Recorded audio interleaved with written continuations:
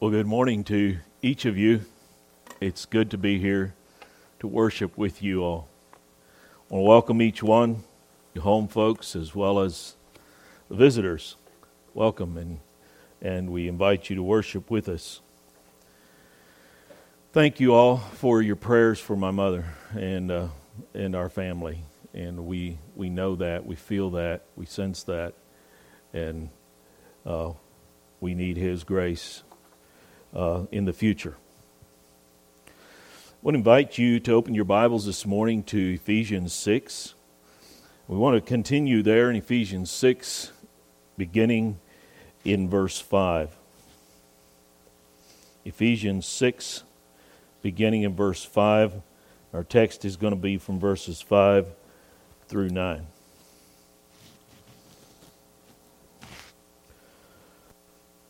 Bondservants, be obedient to those who are your masters according to the flesh, with fear and trembling, in sincerity of heart, as to Christ, not with eye service, as men pleasers, but as bondservants of Christ, doing the will of God from the heart, with good will doing service as to the Lord, and not to men, knowing that whatever good anyone does, he will receive the same from the Lord, whether he is a slave or free.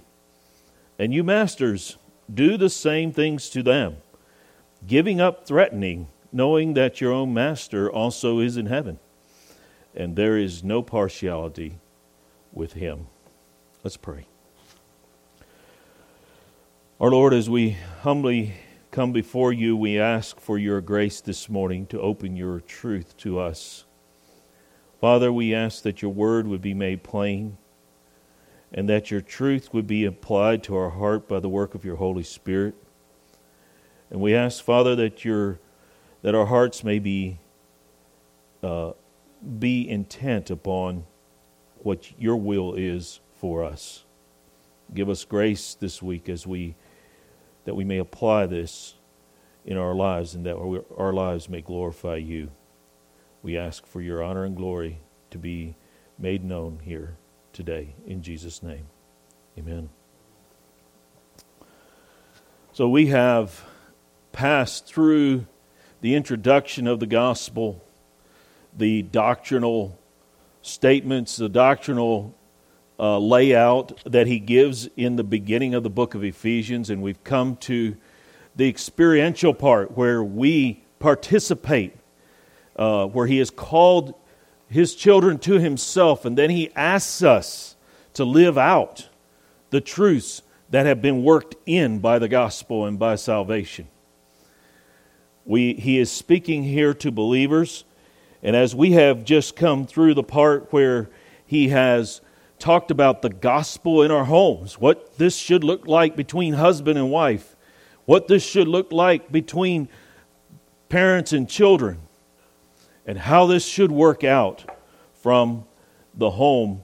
We now, as a logical progression, we come to think about, Paul brings us to think about how Christ's influence extends to the workplace. The title of this message is The Gospel in Our Work. The Gospel in Our Work. I believe that along with the Puritans and many others that have gone before us, that there is no real distinction between our lives of worship here and our lives in the workplace.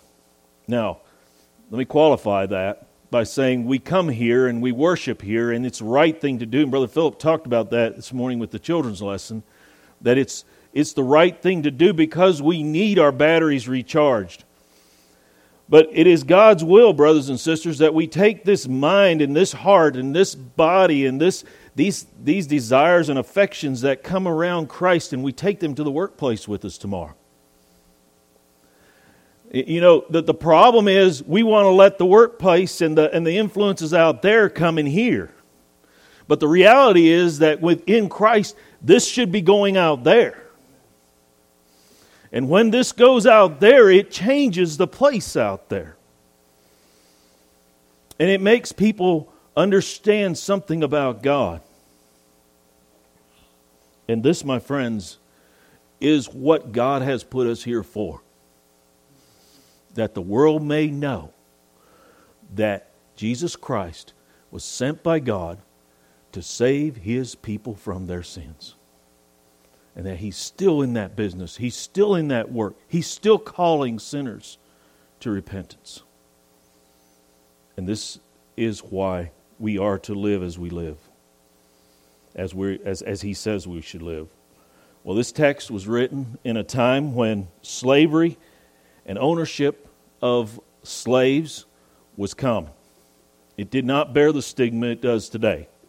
For someone to say he was a slave was probably pretty common. In fact, they think that there was somewhere in the neighborhood of 6 million slaves in the Roman Empire at the time of this writing.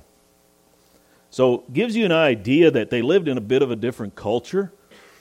This word bondservant is the word doulos in the Greek, and it simply means someone who is in a serving or in a servant's position. Someone who is in a condition and position to serve. Someone who is been hired or called upon or by some other means has the obligation to serve. It is taboo almost in our culture today to even talk about slavery. But the Bible the gospel itself never tries to abolish the culture straight on. The gospel never says it's a sin to be involved in slavery. We have a book in the New Testament written by the book of Philemon, where Onesimus had run away from his owner, and Paul writes his owner back and says, "Receive him as a brother in the Lord." Didn't say you have to turn him loose from his responsibilities. And he told Onesimus, "You're not required to leave your master, but rather go back and submit to him." And he tells Philemon, he says, "Receive this man as one of us. Treat him as a brother in the Lord, even if he is your servant." And it is said, historians would say, that the gospel did in that culture what the gospel should do. Though it does not try to abolish the culture straight on, but it influences the culture, the people of that culture, to change in such a way that it forces everyone in that culture to deal with the truth of God.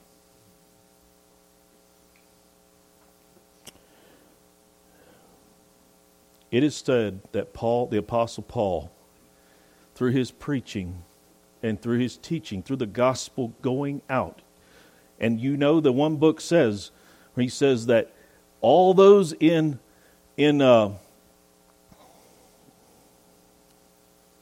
Caesar's house greet you. He had a church in Caesar's house, and this influenced that whole nation of people to the point that it actually led to the fall of Rome as it was.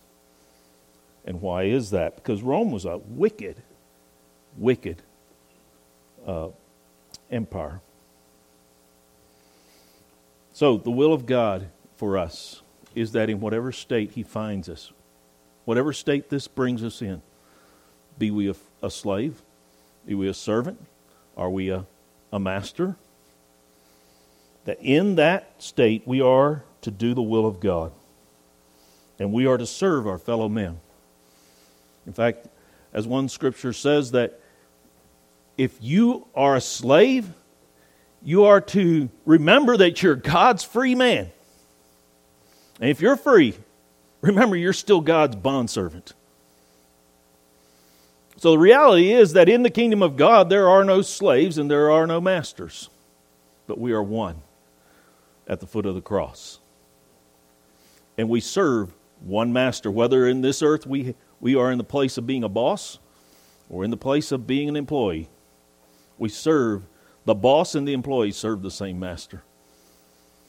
And that's why it is incumbent upon us as Christians to live in the workplace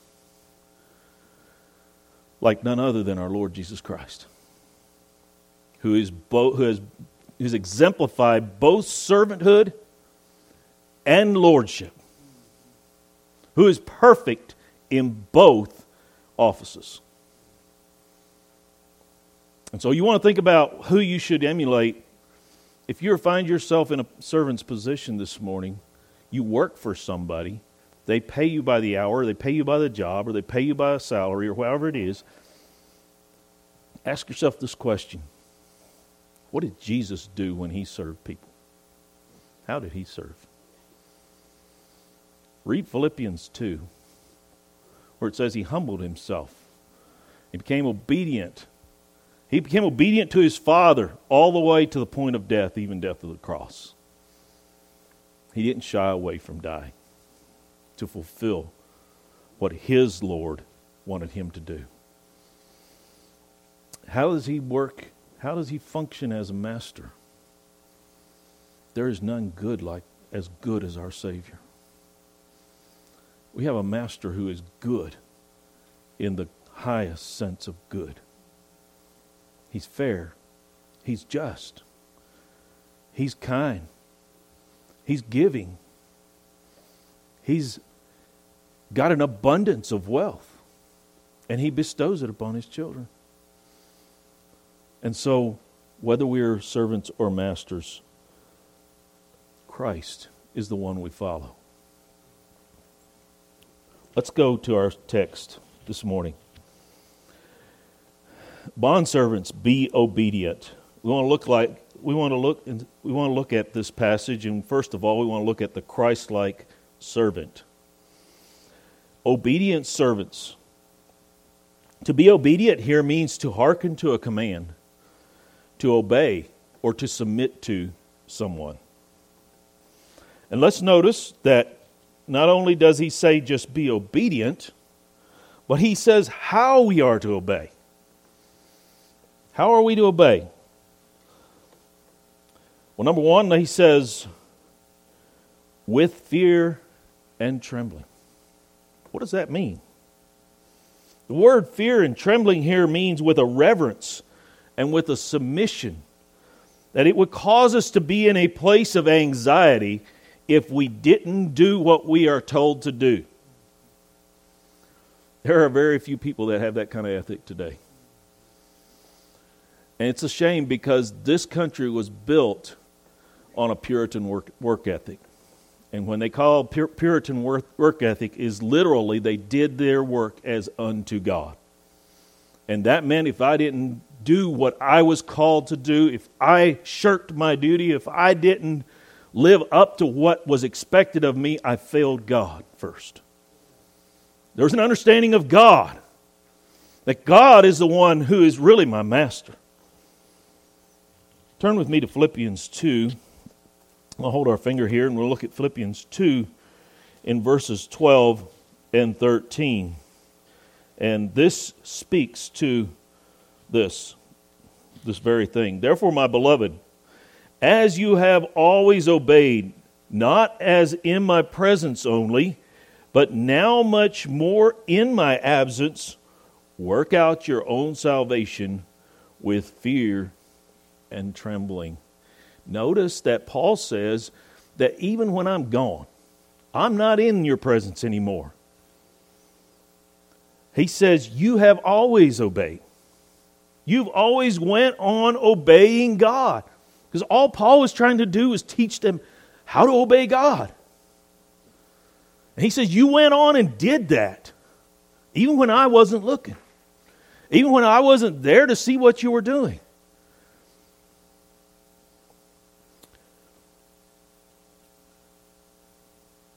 This means that our attitude and our actions are to be no different when the boss is watching or whether we're alone.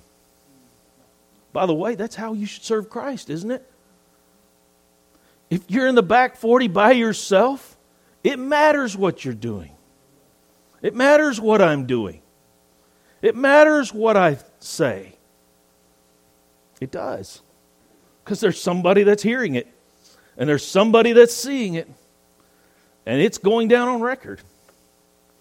Because it's the record of my life. Let's notice what he says in verse 13 here.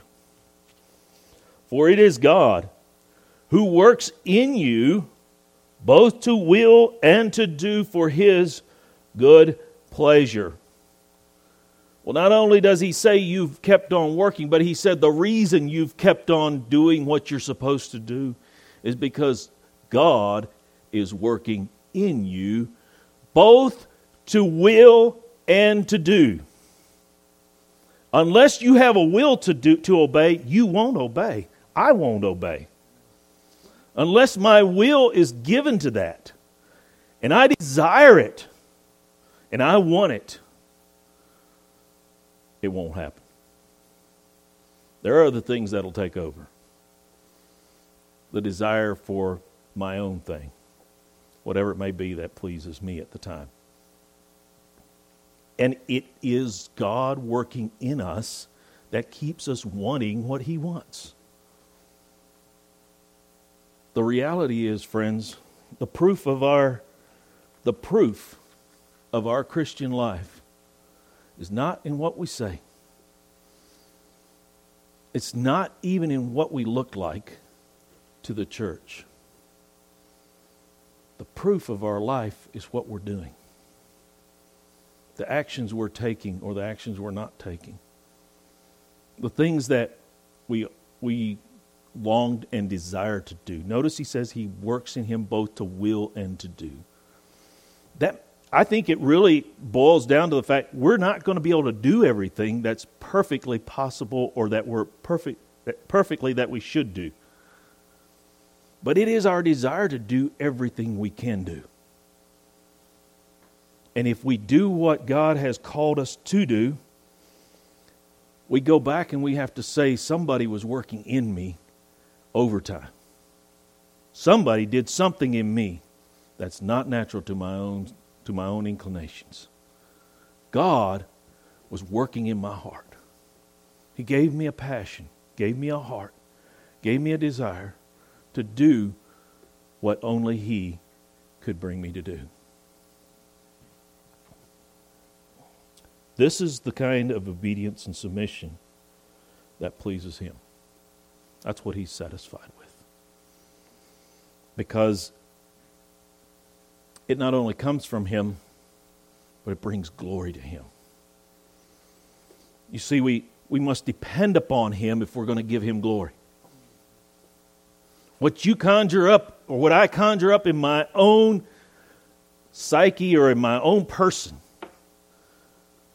is only going to make me proud, make me arrogant when I'm successful, and make me depressed when I'm a failure.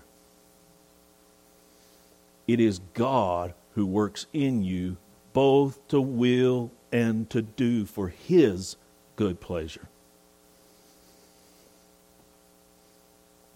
Let's go back to the text in Ephesians 6. He says, with fear and trembling, in sincerity of heart. In sincerity of heart. With a single-hearted sincerity. We're to serve our earthly masters, our earthly bosses, if you please, with a singleness of heart. With a heart that is trying to do the best we can for their good. That's how Christ served His Father. And that's how we should serve those that are over us. That's how we should serve Christ. In Colossians 3, verses 23 and 24, let's turn there. We have another passage that almost mirrors this passage. In Colossians 3, verse 22 and 23. Bondservants, obey in all things your masters according to the flesh, not with eye service as men pleasers, but in sincerity of heart, fearing God. And whatever you do, do it heartily as to the Lord and not to men. We are called here in this passage to obey in all things your masters. Now notice it says, as to the Lord. I believe that the qualification is in the realm of what pleases God. I believe there are times that it is right to stand up and say, I cannot do this because I have a greater master who says no.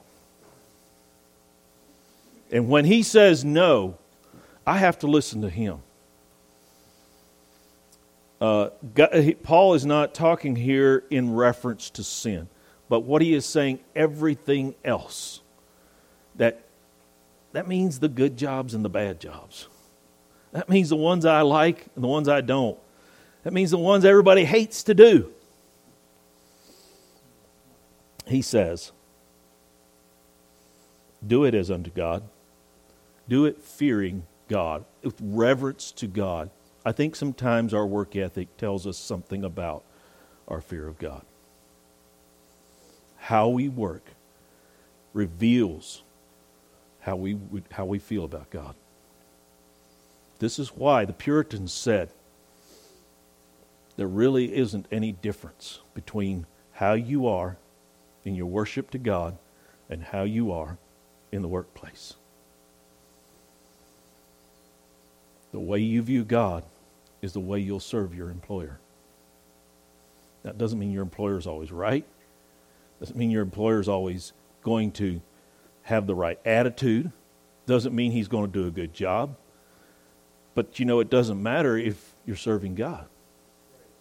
Ultimately, it doesn't matter. Because if we're serving God, what matters to us is that he's pleased. The boss may be fine with it, but if God's not fine with it, guess what? We shouldn't be either. We ought to continue until we know that it's what God wants for us.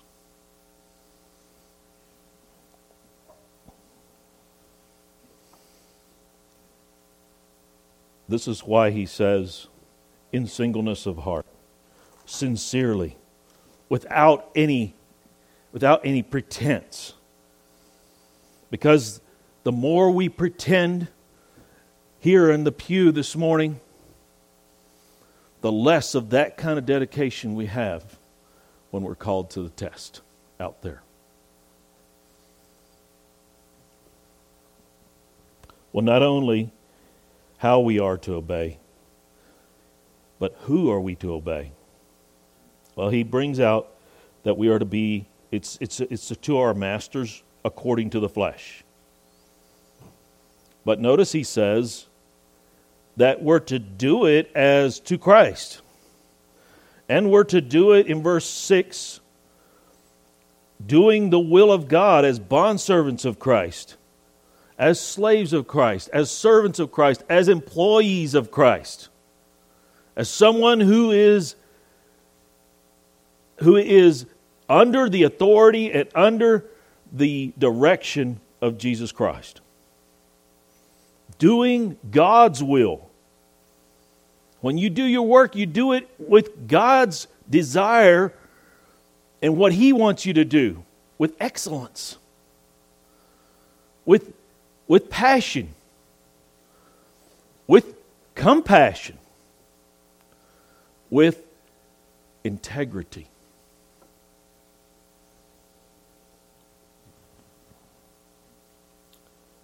We are to obey our masters and employers on earth, but notice that really, in reality, what he's saying here is you're serving Jesus Christ when you do this. As to the Lord, not to men. That when we're serving our masters and our bosses, ultimately, it is our job to serve Christ there. And maybe your boss is not a Christian. He's not a believer. He has a terrible temper. He flies off the handle and uses terrible language. He needs to know what Christ is like in that situation, and he's going to find out if he has a Christian employee who lives this way. If we live this way, friends, even the worst of our bosses will see Jesus Christ. They'll know when they've done wrong. There won't be guessing about our testimony. They won't be guessing about where we really are with Christ. In fact, we probably won't have to say anything or won't have to say much, because the attitude of a Christian is in stark contrast to the attitude of an unbeliever. When an unbeliever gets cursed at and gets scolded, what does he do? He curses back. He hollers back. He gives back what he gets. When Christ was cursed upon, when he was beaten upon, when he was mocked and spit upon, it says he went as a lamb to the slaughter, as a sheep before his shearers is dumb, so he opened not his mouth. God wants us to get an understanding of that as we go to the workplace. That there's a Christ likeness about us. That it's evident that these people have been with Jesus. That these people are with the one who saved them. That these people know him. Why do we have such tension in our workplaces? Why are things so upside down in many of our industries around here? Why are the politics out of control? I'll tell you why it is. They don't know Jesus. Our world is a heathen world to a large degree. And they don't know Jesus because they are living in their own sin. And they need to know Jesus. And it's the requirement of the Christian. It's the command of God here that when we do our work as pleasing God, that Christ comes from us and not ourselves. And unless God is working in us, we won't. But when Christ is working in us, we will. It may not be perfect. We may not say everything we think we ought to say. But listen, we're just called to trust him. We're called to depend upon him. We're asked to call upon him in those times. And it's in those times that he will manifest himself to us in a way that we can glorify him. I believe every believer, when they're put to the test, has the ability to glorify Christ. May not be perfect. May not be what you think it ought to be. But if you are his child, he will work in you to do that which is above and beyond our ability to do.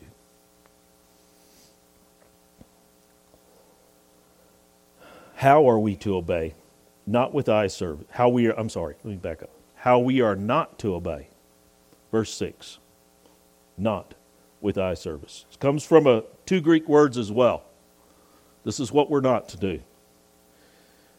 It means labor that needs watching and service performed only under the master's eyes. It means that somebody has to stand over this person and watch them to make sure that they just get the basics right. We all have things that we need to learn. We all make mistakes.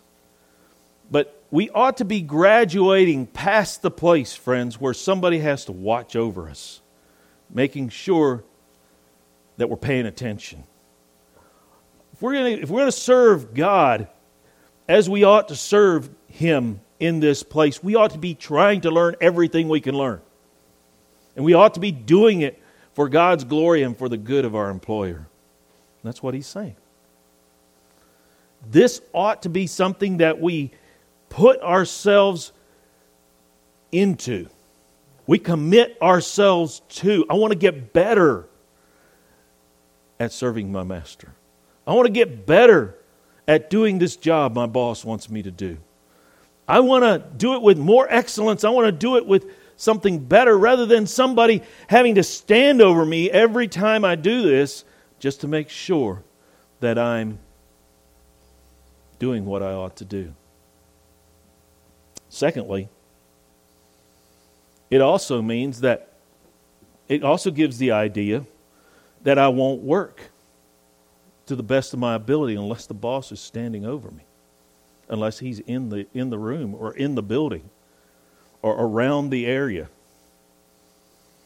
There's a crew that works in the Coffee County area that has the reputation.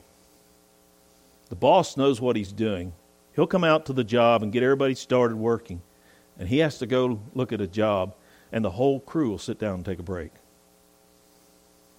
They have that reputation, and it's hearing it from other people. It's not they're not believers. They're unbelievers. But that's what he's saying to not do here. You understand? It's the boss is gone, so we're going to take a break. Well, the boss is gone. Our thinking should be, let's work harder. Let's do better. Let's outdo what we did last time. I remember how this affected me as a young man when I worked with a man who took this attitude. He was the boss when the boss was gone. And he said, let's see if we can do better than what we did when the boss was here. And we all tried. And the boss would come back multiple times and he would say, I need to just leave more so y'all get more done. You see, that attitude is a Christ-like attitude. That is an attitude that I want to do what I can to serve my boss. And it doesn't matter if he's here or if he's not. The eye service thing is just so that I look good when the boss is here. Not as men pleasers. Notice he says that this is what we're not to do. And this again comes from two words in the Greek. It means studying to please men and courting men's favor. It means, how can I just simply hit the minimum bar of making the boss happy? Just so long as he's okay. Along with trying to butter up to him so that maybe I'll get a promotion. Maybe he'll give me a raise. Maybe I'll get something in return. This attitude is one that we find in many corporate settings. We want to do things that flash in the boss's eyes. We study how we can make an impression on him. And we go after the thing that will get us up the ladder a little further. It's not what Christ did. That's not the way he served his Father. He humbled himself and became as a servant of the servants, if you please. He was willing to take the meaningless jobs. And he showed that when he stooped and washed his disciples' feet. You got to understand that was something in the day. They walked in streets that were filthy. Filthy from all the animals that had went through there, the travel, all the slop that got poured out there. And they would take their guests into the house and the servant would wash their feet of the grime and the nastiness of the street. When Jesus stooped down to do that, he was showing them, I, as your Lord and Master, have stooped to wash your feet. That's what you need to do. See, Jesus was not a man pleaser. He wasn't looking for the applaud of the men. He was looking for the glory and the praise and the affirmation of God. And that's what God says, as Christians, we too are to go there. That's what we're to do. That's how we are to live. Another way that we're not to obey is we're not to be bound to ourselves. We're not to obey just for ourselves. A man pleaser and one who works with eye service is really, in the end, a self-pleaser. He's working there for himself, and that's all he has in mind. And I'll just tell you, if all you have in mind with what you do is yourself, Christ will not be seen. As much as possible, lay down yourself. I need to lay down myself. I'll take the discomfort. I'll take the nastiness. I'll take the hard job so that God's glory may be seen and that He may be pleased with me. In the end, it's not about who gets the biggest paycheck. Ultimately, at the end, it's about who's pleased God. Who's done their services unto the Lord. And I want to encourage us as we think about this. This is the basis of our rewards. God will reward us as to how we have pleased Him. How we have followed Christ. How we have set ourselves to do His will. All right, let's notice why we are to obey. In verse 6, the last part of verse 6. Doing the will of God from the heart. We are God's servants, and we are to execute or to carry out. It's so that God's will gets carried out. That's why we obey.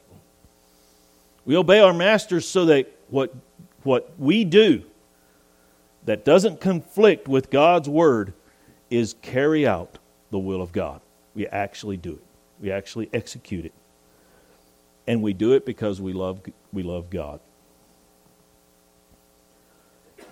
We are to be like Christ. He wants not only to see us execute it in what we are to do, but He wants to see a Christ likeness in our execution, in our carrying this out. Back over in Philippians chapter 2 and in verse 8, let's notice what Christ looked like. It says, "And being found in appearance as a man, He humbled Himself and became obedient to the point of death, even the death on the cross." As Christ humbled Himself to serve us, so we should humble ourselves to serve our masters and by extension, God. Now, lastly, we obey this because we obey because there's a reward. In verse 8, knowing that whatever good anyone does, he will receive the same from the Lord. God rewards His faithful children. Let me ask you, how would you like to get back what you have given? How have you served? Have you served your employer? Have you given yourself to the Lord and served Him in such a way that you would be good with receiving that for payment? You see, God is fair. He's just.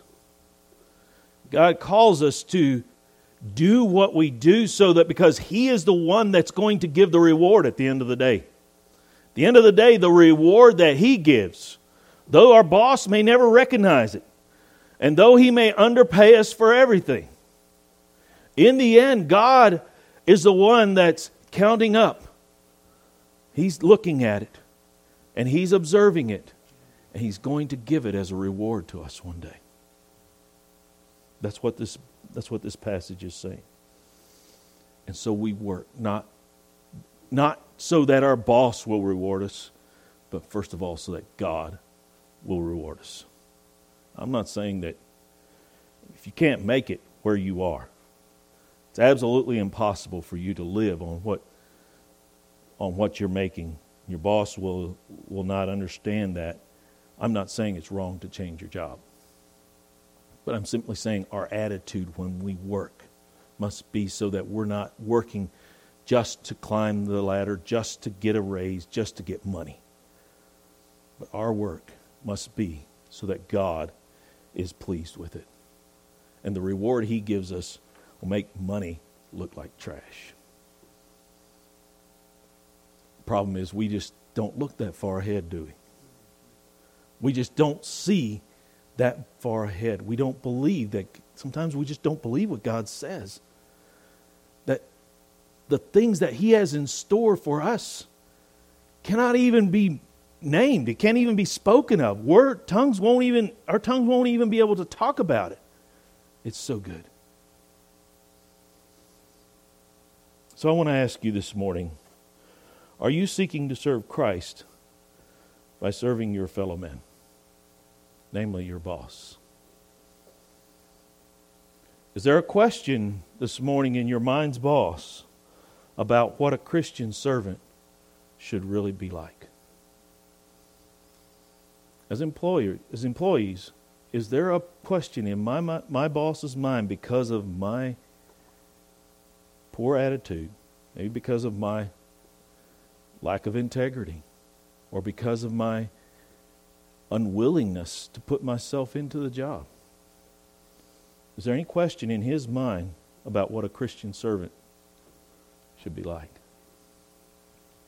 You know, sometimes they say things like, well, yeah, he calls himself a Christian. What they mean is he knows how to talk the talk, but when it comes right down to it, he doesn't walk the walk. Christian employees, we should be like Christ, in willing obedience and in loyalty. And we must depend upon Christ to strengthen us to do it. Our work should include something of a dependence upon Christ. It should call out for us a dependence on Christ. I want to ask you this morning, do you depend on Christ to reward you?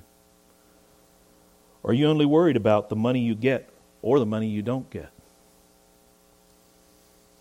Have you committed the reward to Christ and allowed Him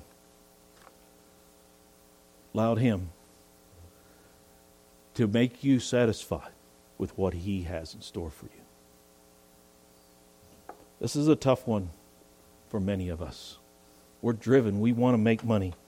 We want to build something. Am I committed to the fact that Christ will reward me? I'm satisfied with what He gives. And that my life is in His hands. And He will take care of me. He will put the food on the table. He will pay the bills. It will be because of what He gives me, not from what I think I have to get. Well, quickly we're going to look at the Christ-like master. I realize we spent more time on the servant than we did the master, but there's also some very incredible things that he says here. He says, you masters, do the same things to them. So, you see what God says that your employee should be doing for you.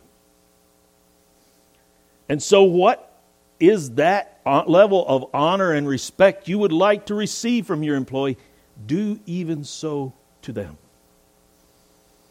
And that's why Paul was writing back to Philemon and saying, as you would like to be honored and respected as a Christian boss, as a brother in the church who lives his life and runs his business with integrity, so treat this man as a brother. Give him the respect and the honor. for laying His life out for you. God is fair.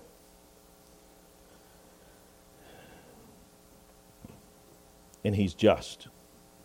Colossians 4 and verse 1. Again, this passage in Colossians is almost a mirror passage to Ephesians here. In Colossians 4,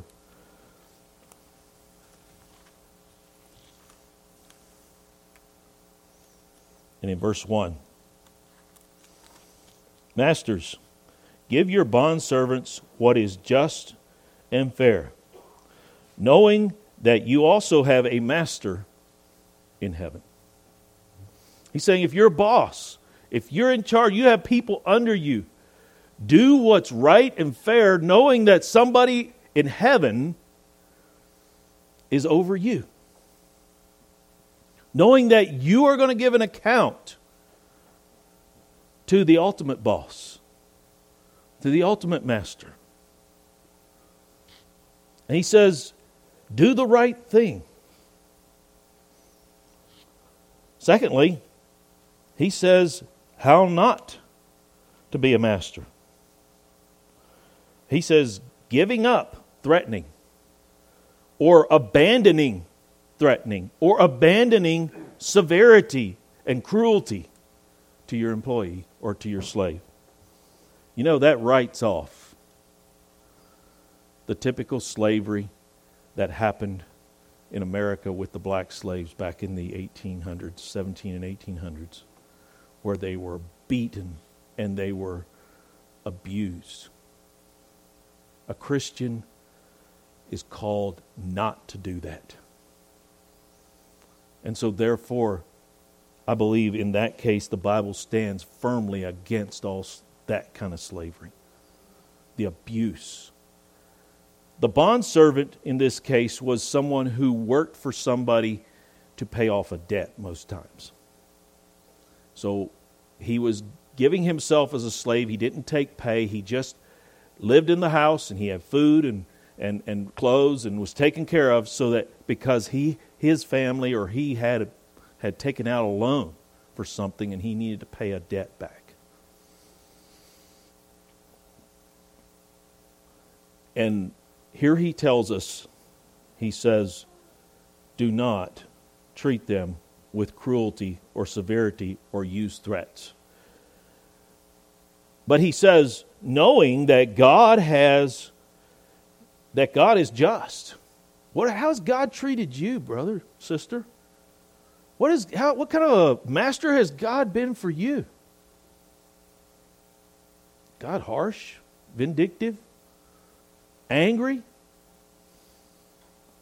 taking advantage of you? No. We know that. God says, I am the Lord. I am the God of mercy. I'm the God. He's a generous God. He's giving God. And yes, He's a just and fair God. But He wants us to emulate Him. Follow Him. Leviticus 25 verses 43 and 46, we're not going to go there, but he says, you shall not treat your brothers and sisters of Israel with rigor or with severity or harshness. In fact, we're going to look at a passage here that tells us how we should treat our employees. He knows in verses, we know that God is, every boss knows that God is impartial, or should know that. God is impartial. The Christian boss especially. He knows that God is a God who is just. And He's good and He's just to the evil and the good. We find that in Romans 2 verses 5 through 11. How that men have stood up and shook their fist in the face of God. They've destroyed His creation. They've tore down His honor. They've disrespected His laws.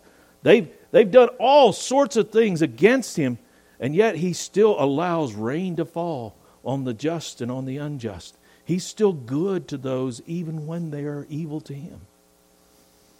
And God calls us to be like Him. Let's turn to Ruth chapter 2.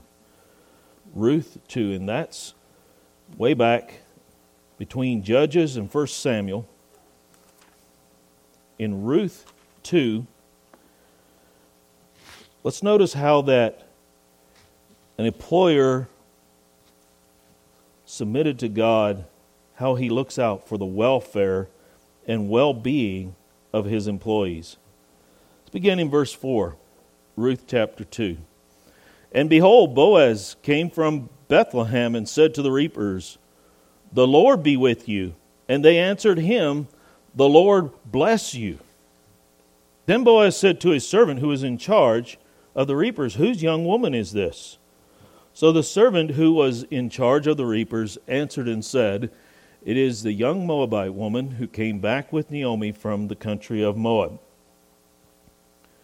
And she said, "Please let me glean and gather after the reapers among the sheaves." So she came and has continued from the morning until now, though she rested a little in the house. Then Boaz said to Ruth, "You will listen, my daughter, will you not? Do not go to glean in another field, nor go from here, but stay close by my young women. Let your eyes be on the field which they reap, and go after them. Have I not commanded the young men not to touch you? And when you are thirsty, go to the vessels and drink from what the young men have drawn." The first thing I want us to note is this was not uncommon for Boaz. Let's look at his greeting to the reapers. "The Lord be with you." How would you like for your boss to come out every morning and say, "The Lord be with you today"? Notice the reply. They answered him, "The Lord bless you." Do you see the common good that it was exchanged there? And when this strange woman, if you please, the strange girl was there reaping the leftover wheat, he went to her knowing that she is living with her mother-in-law, taking care of her mother-in-law. He saw the need there. He goes to her and he says, "Do not go anywhere else. We'll make sure you're taken care of here. And when you need something to drink, here, come up here where my men have drawn water and drink from their provision." Listen, Boaz understood something of God. He understood that God was good. And he just wanted to pass that along. I want to ask you this morning, do our employees have a clear understanding of how good our God is by our actions, words, and habits? Do they know that we have a good God and that we serve a good God? Do you seek to please God by how you treat those who serve you? Sometimes, friends, we look to people that we esteem over us, that are over us in some manner. And it's easy to kind of just, for the better term, suck up to them. We want to draw up near to them. We want to be interested in whatever they're interested in. But sometimes the test of a person's character is how they treat the people they deem to be under them. How do you treat the people that are under you? Maybe you're in a place where you're a boss in a factory and you have people working under you. Do they know something about the goodness of God?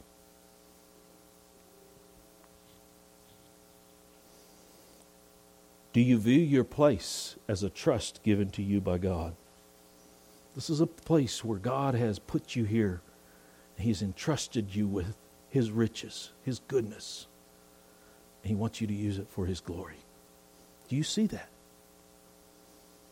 This is how our people are able, our Christian people are able to influence the world. This is where true Christianity matters, in these areas of life, in the servants as well as in the masters, in the employees as well as in the employers.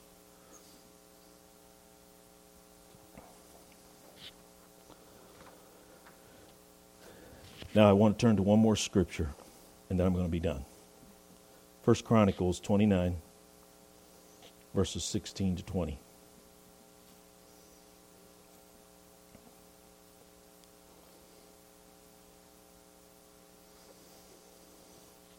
First Chronicles 29, verses 16 to 20. And this is the prayer of David. David is in his last, this is his last gasp, if you please. It's the very end of his life. And he is blessing the Lord, and he's blessing the people. You want to know why David was such a good king? You want to know why Israel honors David as a king of Israel? We're going to find it right here. Beginning verse 16. O Lord our God, all this abundance that we have prepared to build you a house for your holy name is from your hand and is all your own. I know also, my God, that you test the heart and have pleasure in uprightness. As for me, in the uprightness of my heart, I have willingly offered all these things. And now with joy I have seen your people, who are present here to offer willingly to you.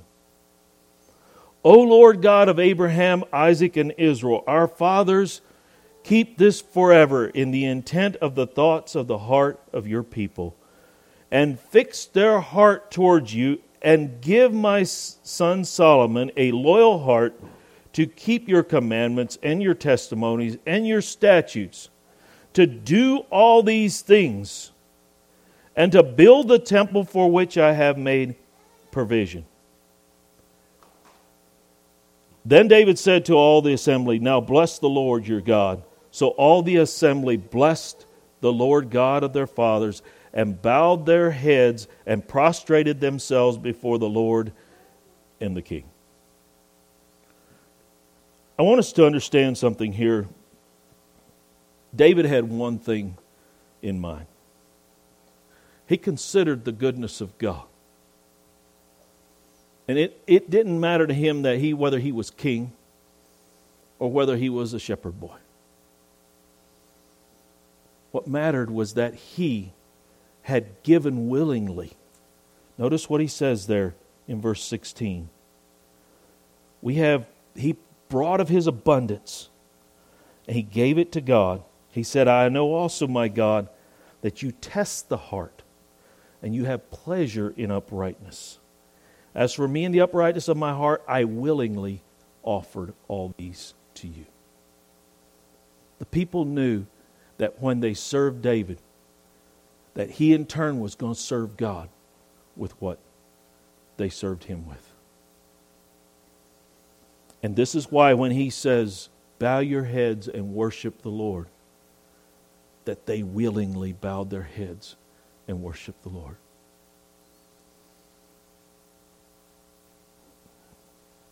Let's consider the goodness of God toward us, friends. It doesn't matter where we're at.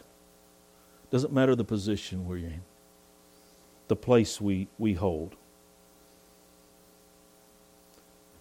Let us endeavor to serve our fellow men, whoever that is that God has called us to serve, as God has served us. There's a sense in which we're giving to God. People willingly served God because they saw that goodness coming through David. The world needs to see the goodness of God coming through us. Whether you're an employee or whether you're an employer. May God give you grace this week to do that. May He give us all the courage to take a look at who we are and what He has done for us, and be willing to set things in order in our lives so that we might do this, execute it to His glory. Let's pray. Lord, you are so good to us. You have blessed us with so much. Lord, how little at times we've given back to you. and how little we've done for you. We confess, Lord, that it is a part of our fleshly nature to be ungrateful, to be selfish, to be desirous of our own thing. When you've called us here, by your grace, you've poured into us the riches of the Lord Jesus Christ. And you simply call us to give glory to you. So God, give us strength. It is you who works in us, Lord, to do and to will of your good pleasure. And I just pray, Father, that this would continue to work in us. That work which you have begun. And Lord, completed in the day of Jesus Christ. We ask this all in your name. Amen.